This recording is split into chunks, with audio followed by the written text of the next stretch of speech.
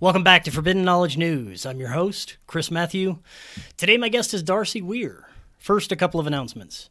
If you would like to advertise with us, email me, forbiddenknowledgenews@gmail.com. We have unbeatable pricing, and we are doing incredible spots for our affiliates. Also, check out our website, forbiddenknowledge.news. It's the home of the Forbidden Knowledge Network. You'll find some of your favorite podcasts from our community, like Raised by Giants, Understanding Propaganda, Going Down the Rabbit Hole, Day Zero, and more. Forbidden Knowledge News is always available on Rockfin, Odyssey, Rumble, and all podcast platforms. But Rockfin is where you get our premium content. You also get all the premium content from every creator on Rockfin for only $10 a month. You can also create a free account and get access to everyone's free content, including all our regular shows. You just go to rockfin.com/FKN+ to sign up or click the link in the description.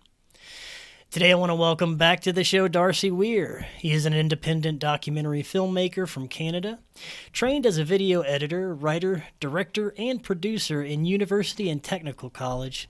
He has chosen to work on some of the more fascinating subjects that are discussed today, including ufology, paranormal, our hidden reality, and now cryptocurrencies.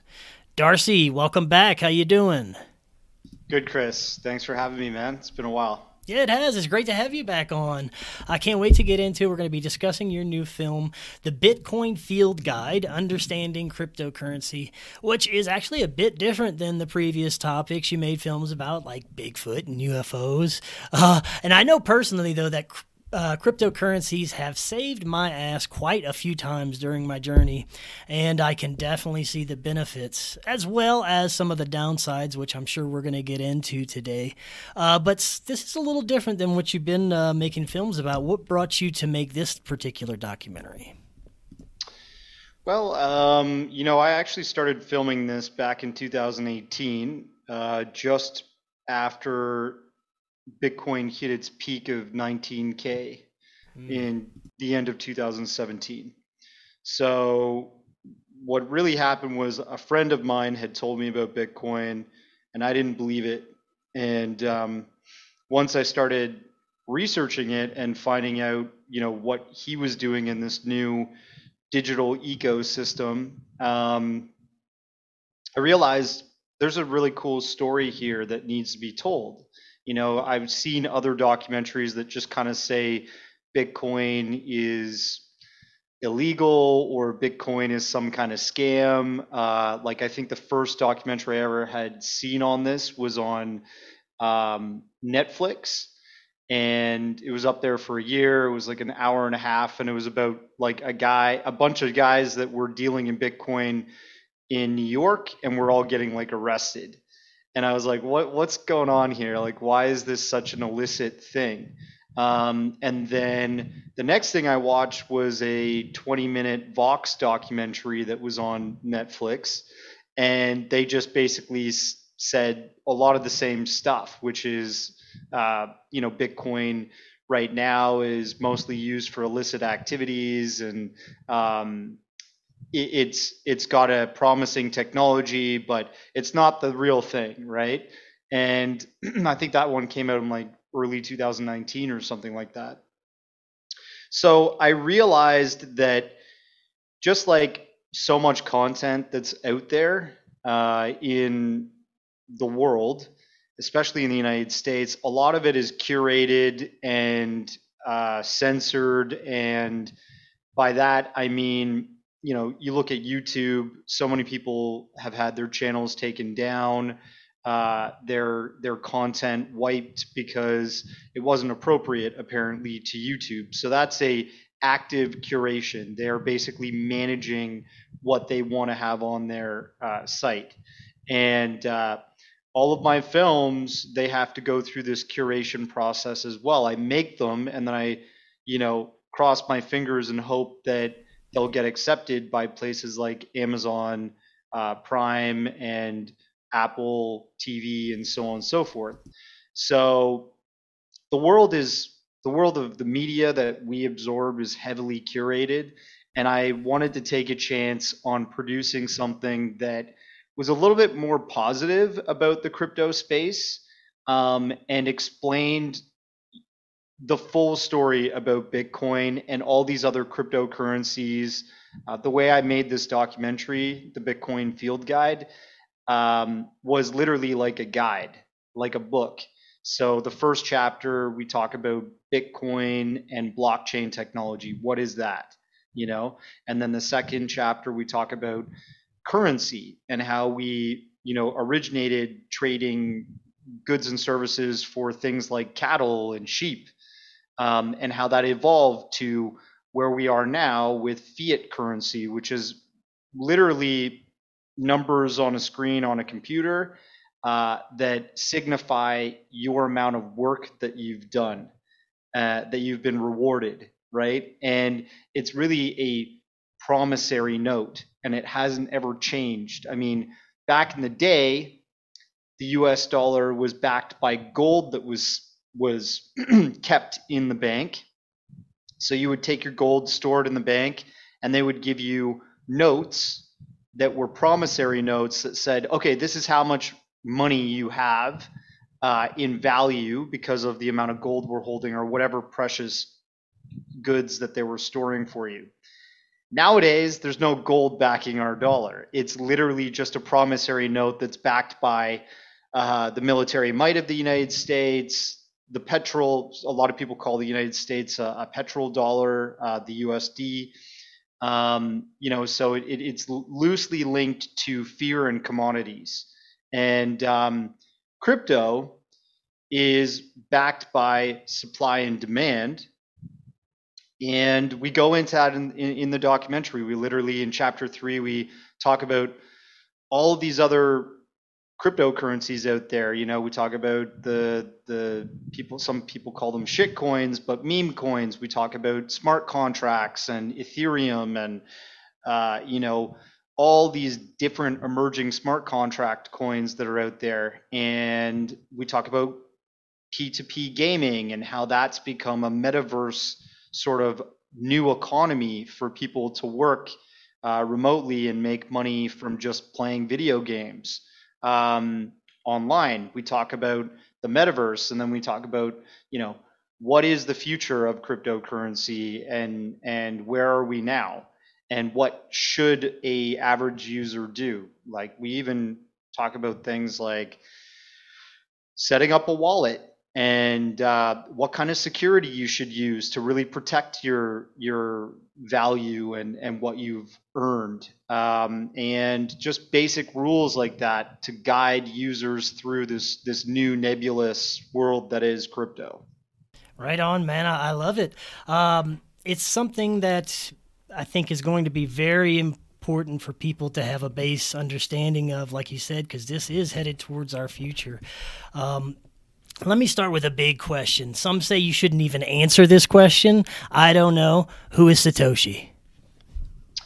Well, Satoshi Nakamoto is it's a pseudonym. It's a name that was a cipher that was made by a cypherpunk online. And people say that Satoshi Nakamoto made Bitcoin, right? He designed it. Whoever this was had help by other crypto developers back in 2008, 2009. Bitcoin was created out of protest of the great financial crisis of 2008 because, as you may remember, the banks were bailed out by the government. At that time, we thought it was egregious what happened because they were given 750 billion, and instead of taking that money and saying, hey, let's keep all these people employed at our corporations or within our organization, with that bailout money, let's keep them in their seats, keep them at their desks, and just push forward through this recession. They laid off massive amounts of their workforce, and they kept that money for themselves and then paid out their executives, their CEO and stuff, millions and millions of dollars in bonuses. So that's really how our current banking system works. It does not award the many. It does not privilege just any Joe out there. It only helps the very few, the elite. And Satoshi Nakamoto and the folks that were behind designing Bitcoin knew that and wanted to launch something that was more fair and was not run or controlled by government or banks. And that's exactly what it is. And in the very first line of code, it actually has the great it gives a head nod to the great financial crisis, the year, and it also gives a nod to Satoshi Nakamoto. Now, who was he? People speculate that Satoshi Nakamoto was actually a man from Arizona state, a man that went by the name of Hal Finney. This was a very brilliant developer, and Hal Finney was suffering from a terminal illness. He saw what went down in 2008 and said, hey, I'm going to finally launch this new cryptocurrency. People have been trying to launch different cryptocurrencies many years before that, but they never really succeeded. And this succeeded because it took off in this sort of subculture CryptoPunk online network of people. And the thing that really makes a cryptocurrency work long term is the network in which it, the strength of the network that it has, meaning how many people are using it and are interested in trading it, and B, what kind of value it offers in terms of technology and answering some kind of problem that we have in society. And Bitcoin did both those things really well initially. And as it started gaining more and more interest, the network expanded. So that's why it's still worth around $20,000 per Bitcoin today. It had a massive crash, but most of the time that you look at these charts, when it capitulates and it has these huge crashes, very seldom does it go lower than the peak of the last bull run. So it's most likely going to hover in this range for a little while until the next halving starts picking things up. And also, it's very possible that we could have another short-term bull run just because people are interested. And it's not just people like retail users like you and myself, but it's like BlackRock, one of the biggest investment and financial firms in the world that controls about $10 trillion in assets. They just partnered with Coinbase 2 days ago. And that's not just a pure Bitcoin play. That's a everything crypto coin play, because Coinbase allows you to trade everything. So their clients are going to be exposed to Coinbase plays. And you're going to see, in my opinion, the stock market start to lose some interest from folks like the millennials and this investment class that's ruled by the old money, like BlackRock types of corporations. You're going to see that money, I think some of the liquidity come out of the standard money markets and go into the cryptocurrency markets in the next year or so. It's exciting. But yes, we definitely don't want to see it going into the hands of BlackRock, that's for sure. Well, look, I think this is actually advantageous for BlackRock to get involved. I know a lot of people that have interviewed me about Bitcoin and cryptocurrencies in the past 3 months have said the same thing. Like, how do we stop the elites from getting into crypto? Right. You're not going to stop them from doing anything.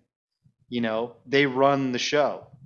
But if you're an early adopter, if you get into some good quality plays, this is not financial advice, but you get into some high quality crypto technologies that are going to last the next 5 to 10 years at least, you're probably going to do well as that old money comes in. So I think it's fine if BlackRock or the likes of, you already have old money in it anyways. You have like the Winklevoss twins, you have Michael Saylor, who had his massive investment firm invest billions of dollars into Bitcoin, and Elon Musk, got into it. He's sold 75% of it recently, but it just shows that there's smart money out there that's following this play, because they are even looking at things like the US dollar and worldwide trade, globalization ending. They are looking at what happened in Ukraine and what's going on with Russia and China right now, and how they're allying, and they're saying to themselves, where should I don't know if I should hold on to US dollars, because that's eroding right before my eyes. That's what you're seeing with inflation. Yeah. And like, should I own gold, or should I own this new digital gold? Should I own this thing that also is very finite in the amount that you can have around the world? But it's a technology that you can trade instantly, right? Gold, you can't really trade and barter with gold. You could, but you're going to be losing a lot of your value if you trade with that. And you also have a security issue of having to hold on to it in your home, where people can just put a gun to your head and take it away. With Bitcoin, it sits either in a hardware wallet, which could be at home with you, or it can sit in software wallets and online and cloud storage. I would always advise go with hardware wallets, but there's an opportunity to move that so much easier. And that's why it's also valuable, because essentially why, these documentaries were originally coming out attacking it was because people didn't understand it, in my opinion. And also because media is curated, and media is owned by the banks. Media is not going to be for something that may overthrow old world technology and money. And essentially with the banking system, if you look at what we do every day, you collect money for your work every month, it goes into the bank account, the bank then takes that money, they invest it, they do all kinds of stuff, but they say, yes, we'll make sure you always have that in that account if you ever need to withdraw it. And on top of that, they sell you services and products. And just for them holding it, it's not free. At the end of the year, you're being charged anywhere between $1,200 to maybe $2,000 per user. So the banks multiply that by millions of people. They make a lot of money off of their users. And what do you get for that other than just having the money in the account, right? That's what most users do. Yeah. With Bitcoin, you're basically completely replacing that paradigm within that technology. So all you need is a digital wallet. You go onto Chrome, you download a application called MetaMask. MetaMask is a software wallet that you can install Ethereum tokens. You can put a Bitcoin address there, whatever crypto you want, that they have the ability to set up, which is pretty much everything, even if you had to do it manually. And then you buy Bitcoin with your fiat. And once you have it in that wallet, you can pay for services, you can pay for goods, and you can transfer that money to the company or to the individual for that service or good instantaneously. And you're not having to pay a bank or a middleman for holding it. You become your own bank. That's the power of it. And that's why media has been against it, because it's going to crash the banking system if more and more people are taking their money out of the fiat system, out of the banking system, and they're converting their fiat value in dollars, their work essentially that they've accumulated over the years, into a crypto coin, into something like Bitcoin, and just holding that instead of, like I said, using a bank. Now, it's going to take a while for services and retailers and product, all this stuff to be available to be processable with cryptocurrency, but you're looking at Visa, MasterCard adopting it. There's all of these retailers that are on the edge of adopting crypto payments, like Walmart, Amazon's building their own crypto department. So when they're hiring all these developers, if you look at these big retailers and such hiring developers for crypto and blockchain development, the proof is in the pudding that they know that that's the future, and they're going to want a piece of that pie. They're not going to want to just deal in fiat only. If they even look at that fiat, the US dollar, and they're like, what the heck's going to go on with this over the next 10 years? Yeah. I think a lot of the hesitation that people have for getting into Bitcoin and cryptocurrencies is they don't understand the value of it. And I still have, troubles understanding completely what's going on with blockchain technology and how it carries this value to it. Maybe you could help explain a little bit what's going on there with blockchain. Okay. So blockchain essentially is a new, block of when you look at this technology, most of the blockchains are modeled off of the same blockchain that Bitcoin was designed with. Ethereum is different. There's coins like eGold that is different. VeChain is different, but essentially they all use this technology, which is called an open ledger. And let's picture like an Excel spreadsheet that's immutable, that only can add transactions from users executing things.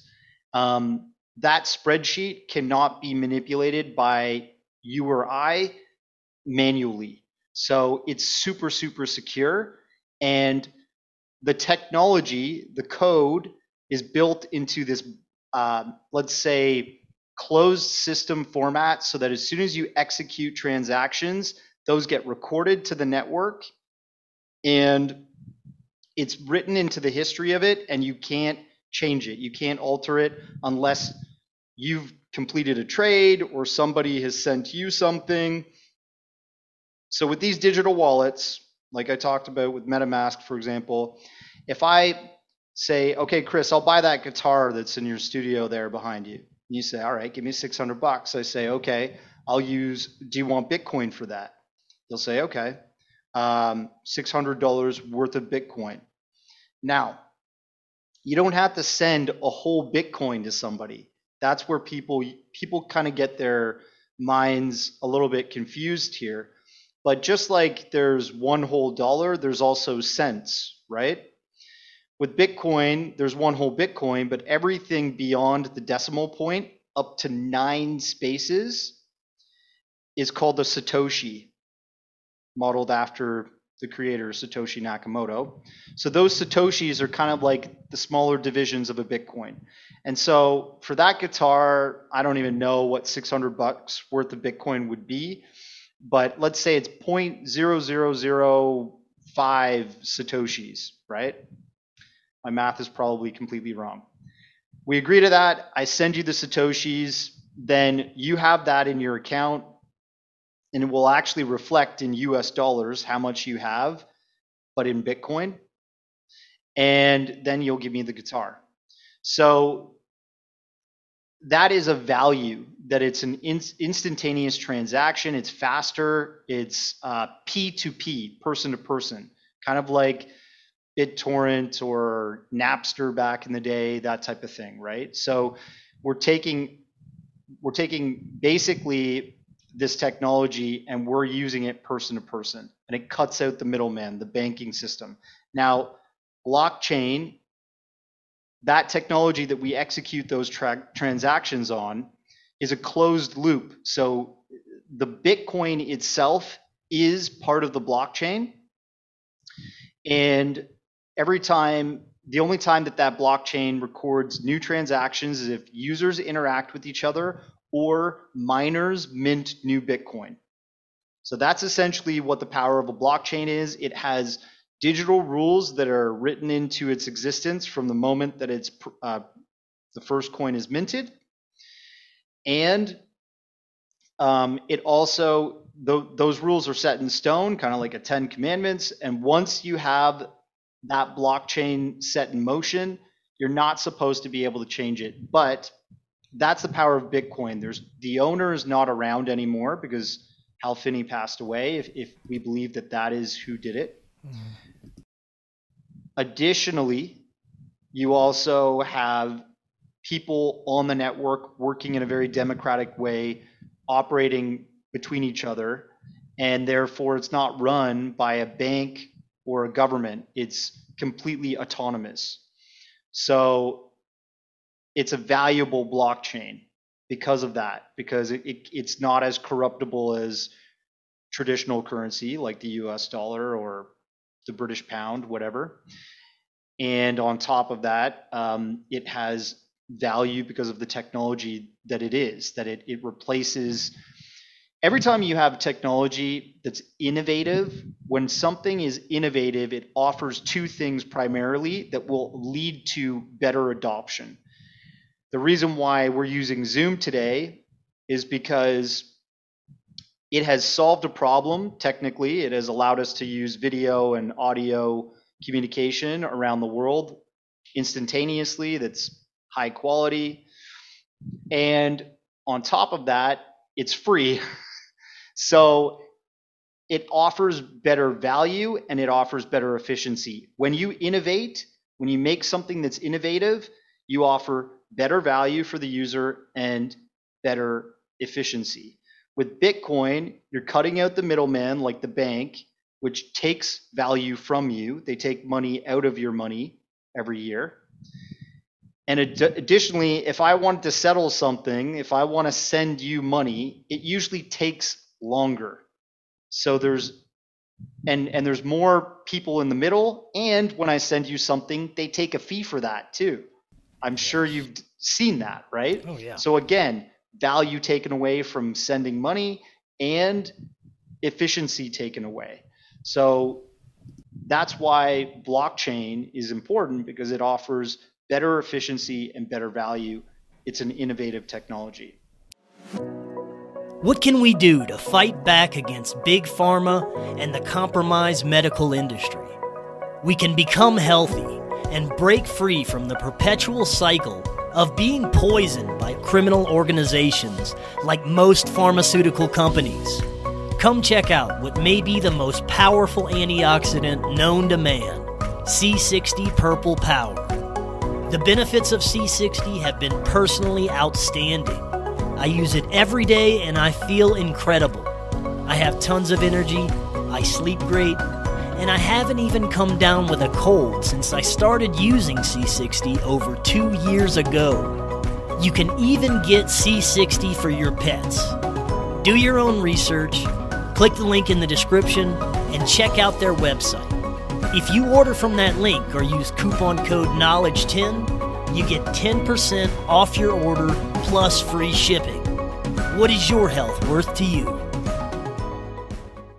Right on. I think one of the problems we're facing right now, though, as far as being charged within the crypto space, is the wallet scams that we're seeing. A lot of these wallets and people involved are charging ridiculous amounts to do swaps and things of that nature, and a lot of people see that, and that turns them off too. Do you think this is going to be maybe somehow resolved in the future, or where do you see that going with these ridiculous fees? Yeah. So, that's a really good question, and like that is a good example of what you're talking about, is basically transacting or swapping from one crypto asset to another on the Ethereum network.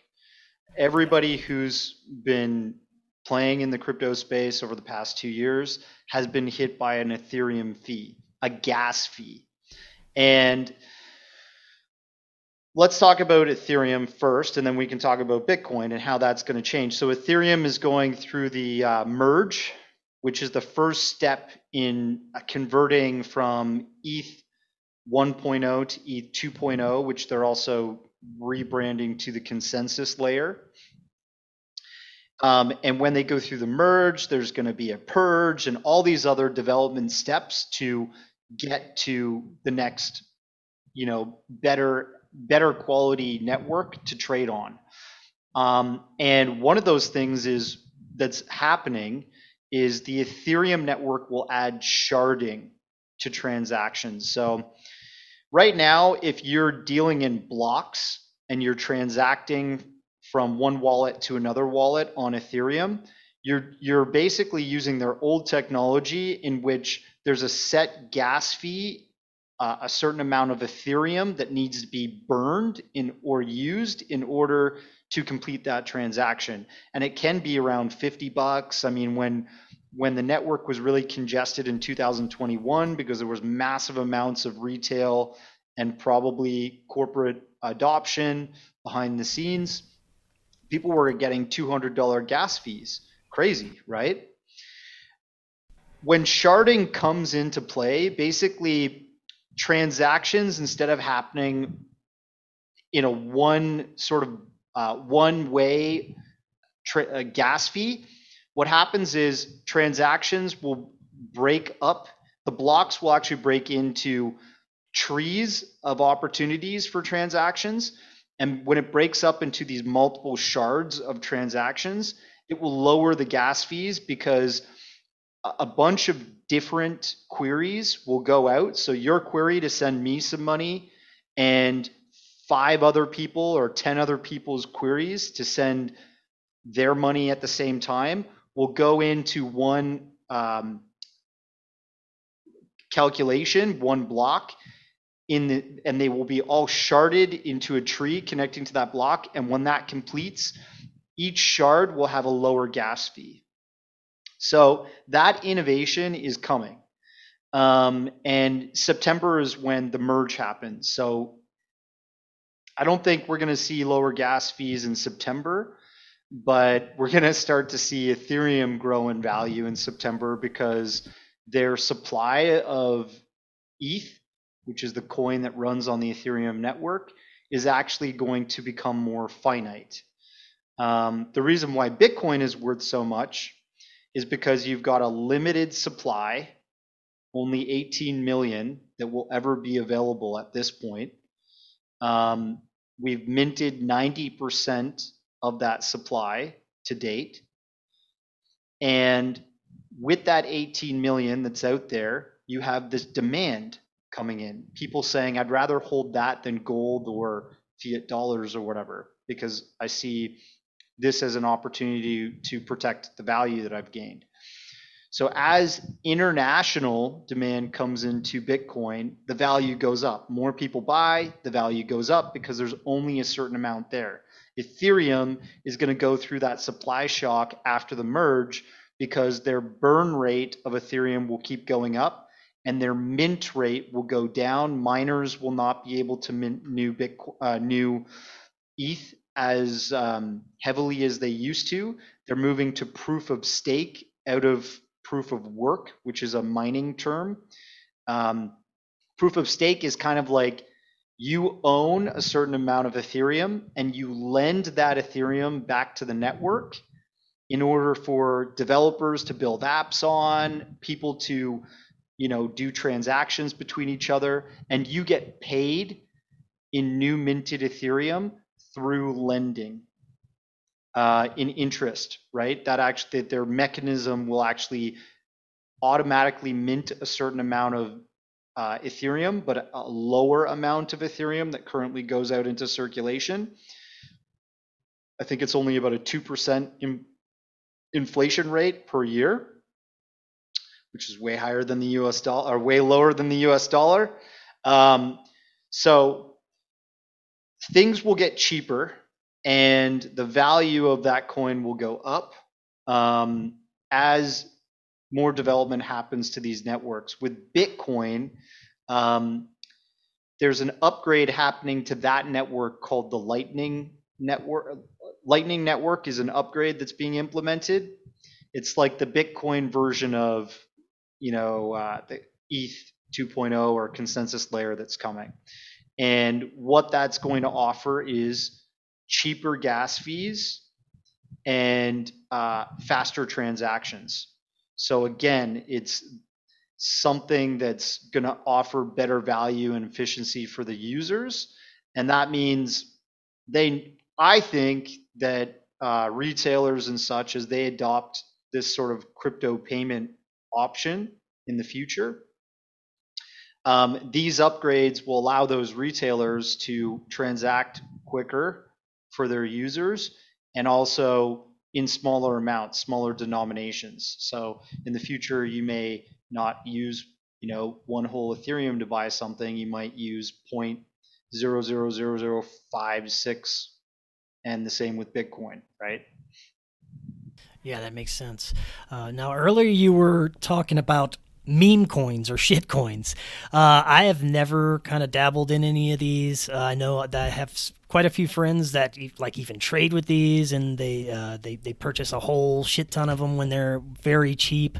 What is your opinion on these meme coins, and are they going to be useful at all?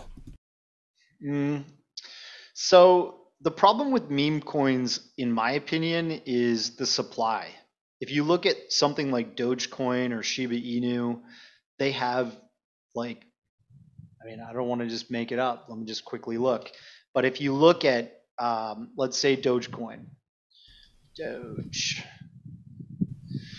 um, it's worth right now 0.069 cents, so almost 7 cents per Dogecoin. And the circulating supply, the amount of Dogecoin that's out there in the system for people to trade with, transact with, is 132,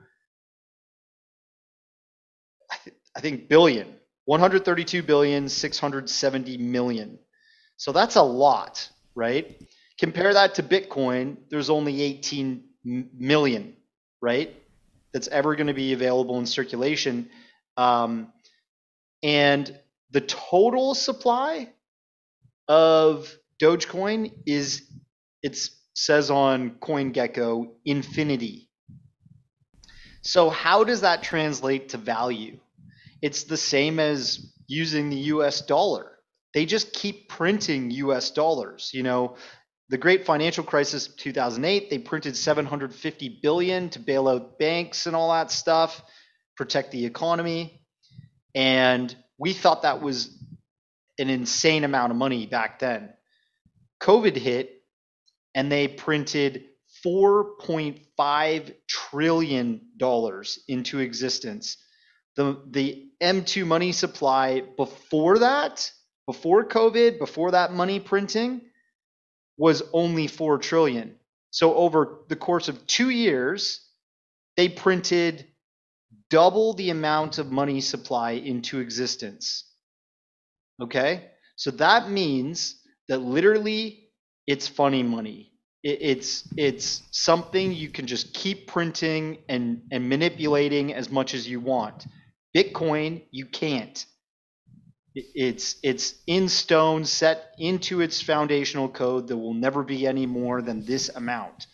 And when I look at cryptocurrencies, I look for a bunch of different things, but one of the things obviously is the network, the amount of people that are trading it, and its ability to be integrated into future other networks.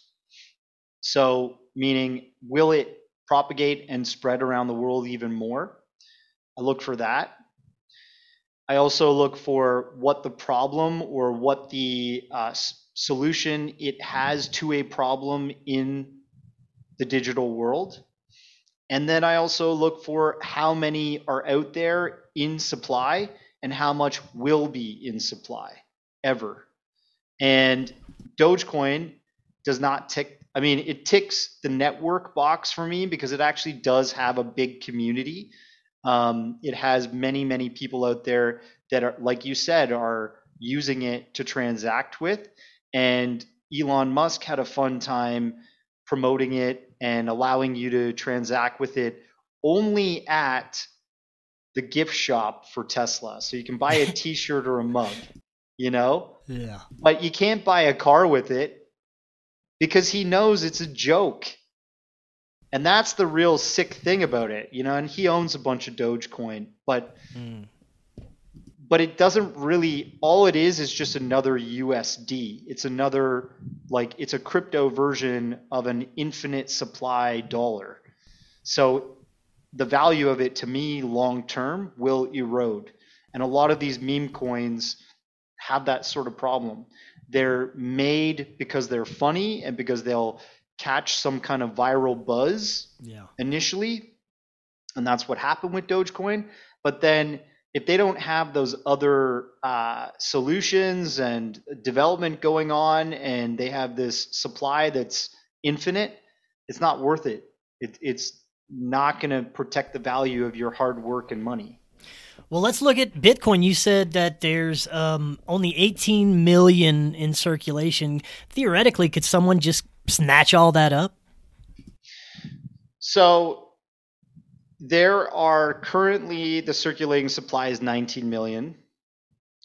And the total supply supposedly is 21 million, right?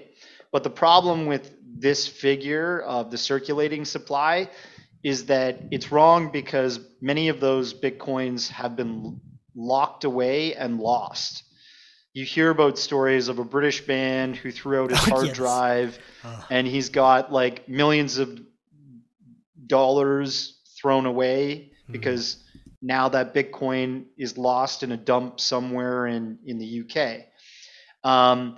There's really wealthy early adopters that bought millions of Bitcoin and then they passed away and they never gave their hardware or software wallet passwords to their loved ones. So when they died, it died with them.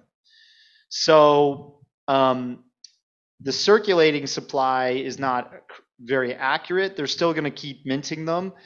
But anyways, yes, technically, once they're all printed, then people can, you know, somebody who's super wealthy, let's say BlackRock, if they want to go, okay, we're going to throw 1 trillion of our $10 trillion worth of assets into owning Bitcoin.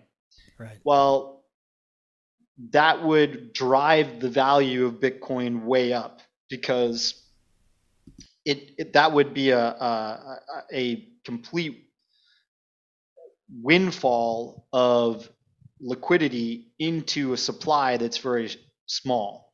And right now, I think the market cap is only 444 million.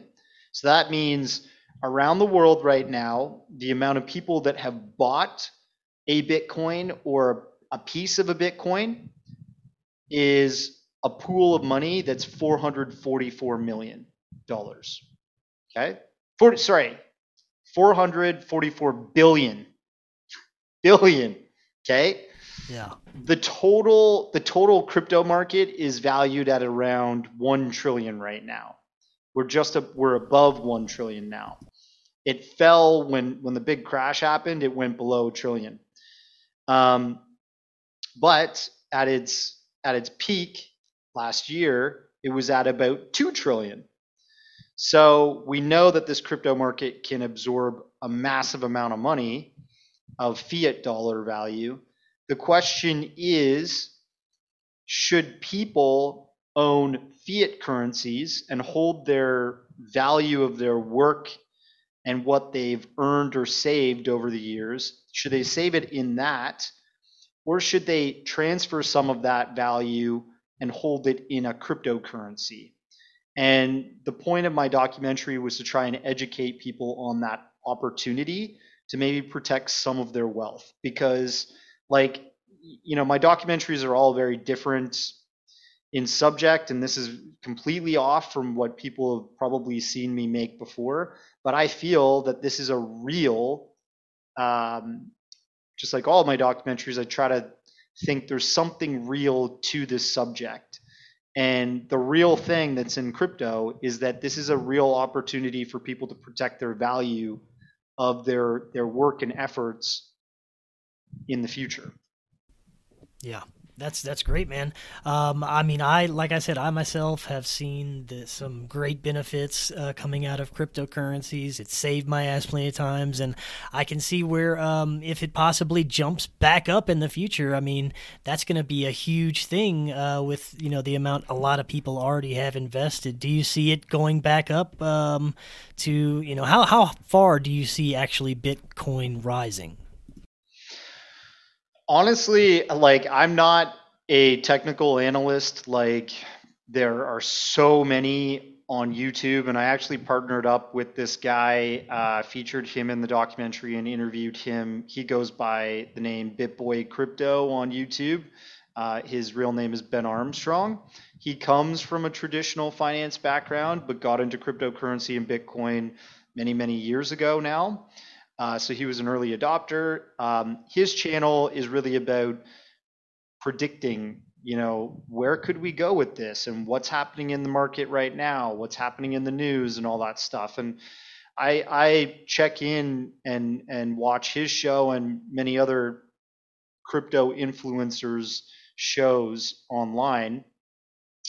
But I think what you have to realize is that this is a technology, right? This is a space, a new digital economy. And if you look at the internet and the emergence of the internet and IT that came out of Silicon Valley in the 90s into the early 2000s, we went through the same boom and bust, right? We had roaring up to the late 90s and then ending in the year 2000, the internet bubble. I don't know if you remember that, but like you had all of these companies and individuals going into this new economy, this new digital space, which is the internet. And there were all these dot coms starting up left, right, and center. And the crash happened.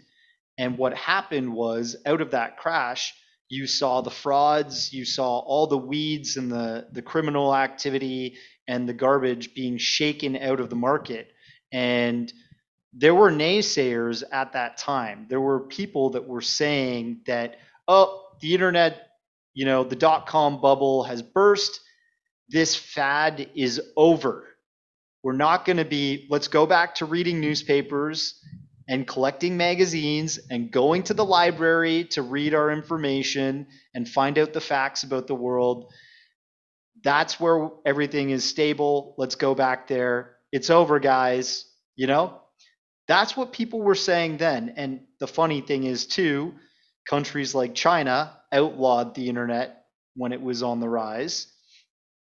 And they've outlawed Bitcoin and other cryptocurrency assets, but they're launching their own. And they eventually came back and launched the internet in their own way as well, that they can fully monitor their public and control everything, right? Why I'm telling you this story is because Bitcoin and the cryptocurrency market has just gone through that dot-com bubble crash, okay? And it's recovering. So it's a technology just like the traditional internet, but it's an evolution of the internet. It's the next step in where we're going to go with the metaverse and connecting to each other digitally and using applications. Blockchain is this new technology that people are going to be using more and more in the future. And it's not just going to be like this banking solution. It's going to be gaming. It's going to be communications. It's going to be government. They're looking at adopting blockchain technology to keep track of their systems and what they're doing with money and running projects and developing new things within the economy. So we're coming out. I think we're going to come out of this crash, and your guess is as good as anybody else's, but Bitcoin being at $23,000 right now may seem expensive to a lot of users, a lot of people that are not the early adopters, but I think that's still cheap. I think that 68 or 64,000 when it was at its peak, where what was it at? Let me make sure I'm not just pulling out random numbers here, but its all-time high was $69,000 per Bitcoin on November 10th, 2021. That's 9 months ago. The next halving will happen in 2024. And essentially what happens is that supply becomes crunched again because the amount of Bitcoin that gets awarded to miners on the network goes down by half. So there's less Bitcoin in circulation as of that next halving day. And usually around the halving, like usually 3 to 4 months before the halving hits, you start to see the bull run take off again. So I think a lot of these predictions that you had from all of these Bitcoin maximalists that came out last year and the year before saying, oh yeah, Bitcoin's going to hit 250,000 or $500,000 per Bitcoin. I think that's going to happen at the end of 2024 after the halving. Now, what is the halving? It's just for those that may not be familiar. Yeah, so I kind of explained it. Essentially, when you're looking at the supply of Bitcoin, what's happening every day, every month of the year is new Bitcoin or chunks, Satoshis, are being minted to the network by miners. So we go over Bitcoin mining and Ethereum proof of stake and stuff in the documentary in one of our chapters. And essentially what happens is you've got these companies now that have warehouses full of server computer sort of setups, and they are using specially built ASICs. They're computers that are solving algorithmic problems on the Bitcoin network. And every time they solve those mathematical algorithmic problems, they're strengthening the network. And by doing that, they're awarded Bitcoin. They're given a piece of Bitcoin, usually Satoshis, sometimes a whole Bitcoin, depending on how big the problem is, right? And they're keeping those in their digital wallets. And when a halving happens, it happens every 4 years. When a halving happens, you're essentially taking those algorithmic problems, you're making them a lot less likely to award a full amount of Bitcoin or more Satoshis, those smaller denominations of a Bitcoin.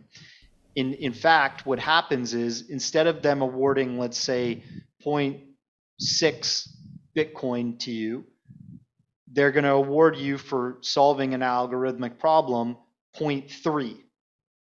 So they give you half of the reward every 4 years. And therefore, it makes the supply more scarce. Can this be hacked, this technology? So when you hear about these hacks that are going on, what's usually happening are two things. You're either hearing about people getting their wallets hacked, not the cryptocurrency itself, or you're hearing about a company stealing liquidity, doing a rug pull from its users. And it's criminal. Those, hackers will answer for what they do eventually. And the companies that launch these new crypto coins that don't really have a good plan, they have like a white paper that says they're going to make this beautiful network and this coin function, and it's going to connect to all these other networks maybe and have this applicable problem solved. They usually have a white paper, but the coin's not done yet. And when people are buying that coin, they're investing. They're literally gambling on something that's not proven yet. So, excuse me, that's a really risky play. And the rug pull comes from the company saying, okay, we actually can't solve this problem. We have no intention to, but we have all this liquidity, this investment that's come into our network from users that have found this to be a project they think that's going to be worth something down the road. And they just say, screw it, let's steal the money and run away. So that sort of thing is happening. And an actual hack is where these hackers are essentially breaking into exchanges cleverly through code exploits, and they're stealing liquidity by sending it to their own wallet, or sometimes they're actually tricking users into giving away their mnemonic phrases, their password secret phrases, and they're connecting to the wallet themselves and then draining the crypto coins into their own wallet by sending to themselves. So protect your wallets by never sharing information with other users online. Don't click links in Telegram or these other messaging services where people say, hey, let me help you out. Click this link and I can send you some crypto and stuff like that. There's all kinds of scammers out there. It's insane. And the other thing is invest in projects that don't seem like they could rug pull. So a really good project, for example, a coin that has been made and fully proven and is just continuing to get adopted is Bitcoin or Ethereum. These new coins that just pop up every day and every month are not proven because often they're not even fully developed yet. They haven't finished what they've set out to do. They're just a security in a startup company, essentially. It's like you're investing in a share of a startup company and you're taking a risk on that startup company stealing your money and shutting shop right away, or that startup company screwing up and letting some hacker break into their poorly developed security code and draining the funds out. So that's what happens with hacks. Can you hack a Bitcoin? No, you can't. It's 256-bit SHA-2, which is like the highest security right now. Banks use 256-bit AES, and people speculate that maybe a quantum computer can hack a Bitcoin, but a quantum computer costs hundreds of thousands of dollars. There's not a lot of developers that use quantum computers yet, and on top of that, there's companies that see that as a possibility, and they're building a solution, an upgrade to protect the Bitcoin network. So there's actually a company out there, if you Google it, that's building a quantum computer security solution for Bitcoin. So that's the other thing. You can't upgrade US dollars. It is just this fiat currency. Whereas Bitcoin, you can, its supply is set in motion, its autonomous nature is set in motion, no one is ruling over it or running it. It runs itself, but then you can add on security and you can add on efficiency upgrades. Right on. Now I want to get into something you mentioned earlier that you discussed in the doc is the metaverse and how crypto is going to be integrated into this.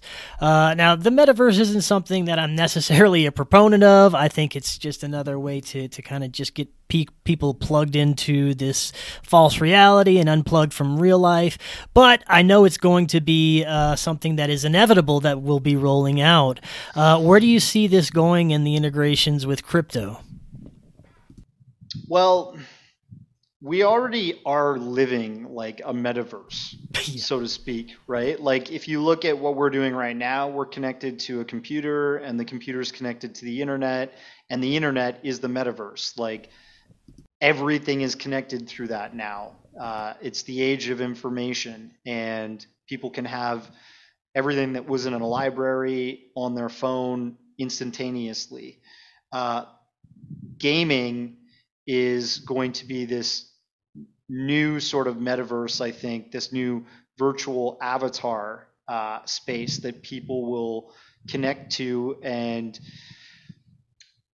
essentially, when you hear about Facebook rebranding to Meta and their plans to base their whole company around that, um, what Mark Zuckerberg is aiming at is that people will log into Facebook or Meta, and when they log into that, they will have their digital identity, they will have their digital wallet where they can keep their crypto, and they can even have their job.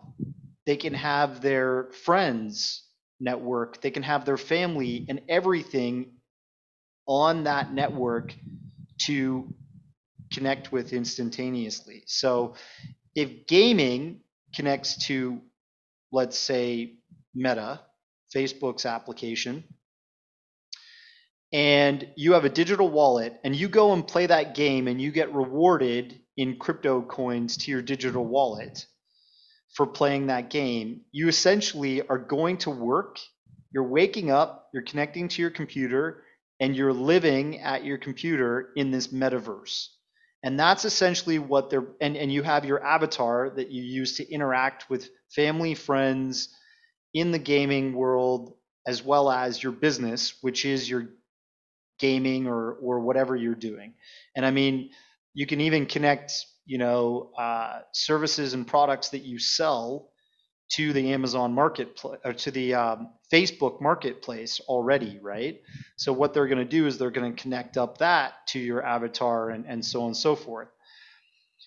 That's not going to be the only metaverse. Vitalik Buterin, created Ethereum, and that Ethereum network already has these metaversal games being created all the time. Axie Infinity is this like Pokemon style game that really took off in 2020, 2021 during COVID.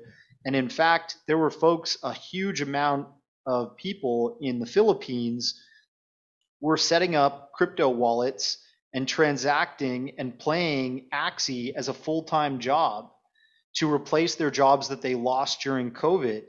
So they were essentially becoming metaverse users in this gaming network, being rewarded for battles and adventures that they were playing online in the Axie space in SLP tokens and using Axie tokens to create more of these Pokemons that they battle with. Not Pokemons, but they're Axies, right? I'm just trying to give people some kind of idea. And so essentially, that is a metaverse. It's a gaming metaverse, but you're going to have more and more of that. You've got a new digital economy where people can connect up to their computer and they can run everything from their home. And look, here's the scary truth of things. The world is on the brink of a lot of scary change, possibly. We could have world war. We're already in Cold War in a big way. The United States has essentially made many Cold War enemies over the past years. And we're full-fledged into that, but it could get worse. There could be weapon exchanges and there could be hacking, attacking power grids and all that kind of stuff happening on the horizon. And what does that equate to in my mind? That means that people are going to be less likely to want to travel. They're going to be less likely to want to go outside. if pollution continues because of these sort of wars and weird situations where we're actually using more fossil fuels than renewable energies and other opportunities to clean up the planet, it might actually be like many cities you live in the world are the same as LA, where the air is literally toxic. You go to a place like Beijing, good luck, buddy. You better wear a freaking gas mask when you walk around there, because your life expectancy from having such dirty air and and lack of clean drinking water, it usually equates to the same thing, means that your life expectancy is going to be drastically lower. I lived in Vietnam. The average life expectancy in Ho Chi Minh City is around the age of 60. Okay? And that's young in the United States. So if we have conditions deteriorate around the world, uh, economically, with war, with environmental damage, and therefore our, you know, outdoor environment being more hazardous to our health, you're going to see some kind of future where the metaverse becomes more and more popular because people just stay at home in their shelter where they're safe and they connect up to the world that way.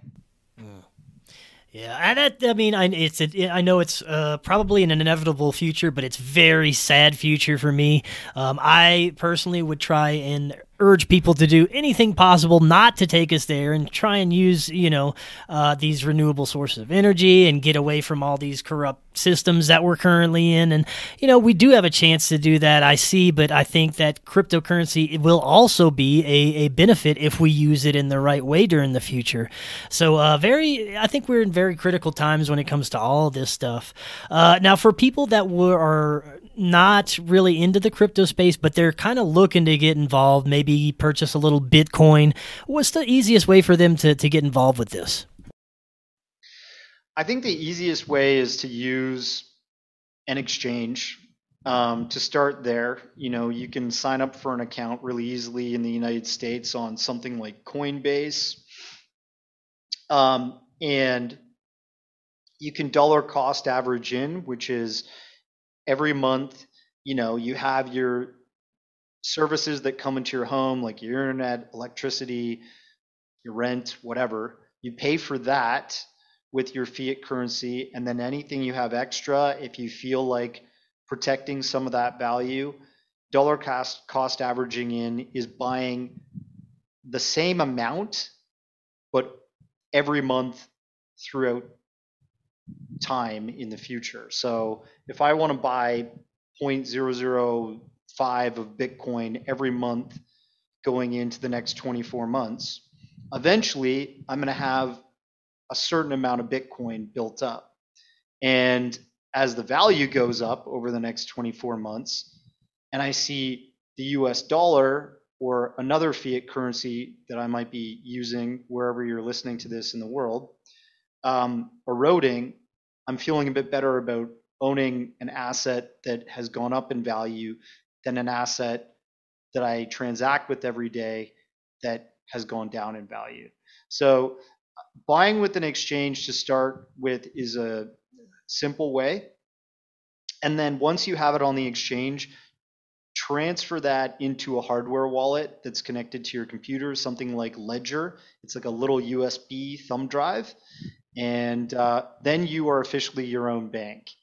And you're literally storing your money in like a digital piggy bank, which is connected to the internet. And if you ever want to transfer it off of your Ledger back to a software wallet or a cloud storage wallet, and you want to transact with it, you can do that. It just, in my opinion, it's if things get worse economically, usually the banks get hurt too. And look, we just had a big COVID bailout. Is the government going to allow another great financial crisis bailout to happen? Probably. But whenever they do these bailouts and they print all of this money, it equals inflation, and the value of the dollar, Yes. the fiat currency that you use, eroding. So it's just common sense to me to not own that long term. The easy term here to remember is cash is trash. Right on, man. I love it. That's a great note to end on. Cash is trash. This was fantastic. Where can people find your work and the documentary? What's the best way? Yeah, most of my documentaries are free on tubetv.com, which is like a Fox entertainment Yeah, I love Tubi. network. Yeah. So the Bitcoin Field Guide is free there. You can search my name, Darcy, Darcy, Weir, Weir, on Tubi, and my whole catalog of films will come up if you want to check out any of them for free. And yeah, it's all about education. I just think that this is a opportunity for people. Right on. And your website is occultjourneys.com, correct? Yeah, and you can just check out trailers, check out the posters for my films. If you click on the poster, it usually take you through to Tubi or some other place that the film is available. Sweet, man. I love it. We're definitely going to have you back on sooner than last time. It has a great time. Yeah, man. Sorry it's been too long. Oh, that's all good. That's the way it goes. We're busy people. All right. Until next time, everyone, have an excellent evening. We'll talk again tomorrow. See y'all then. Take care.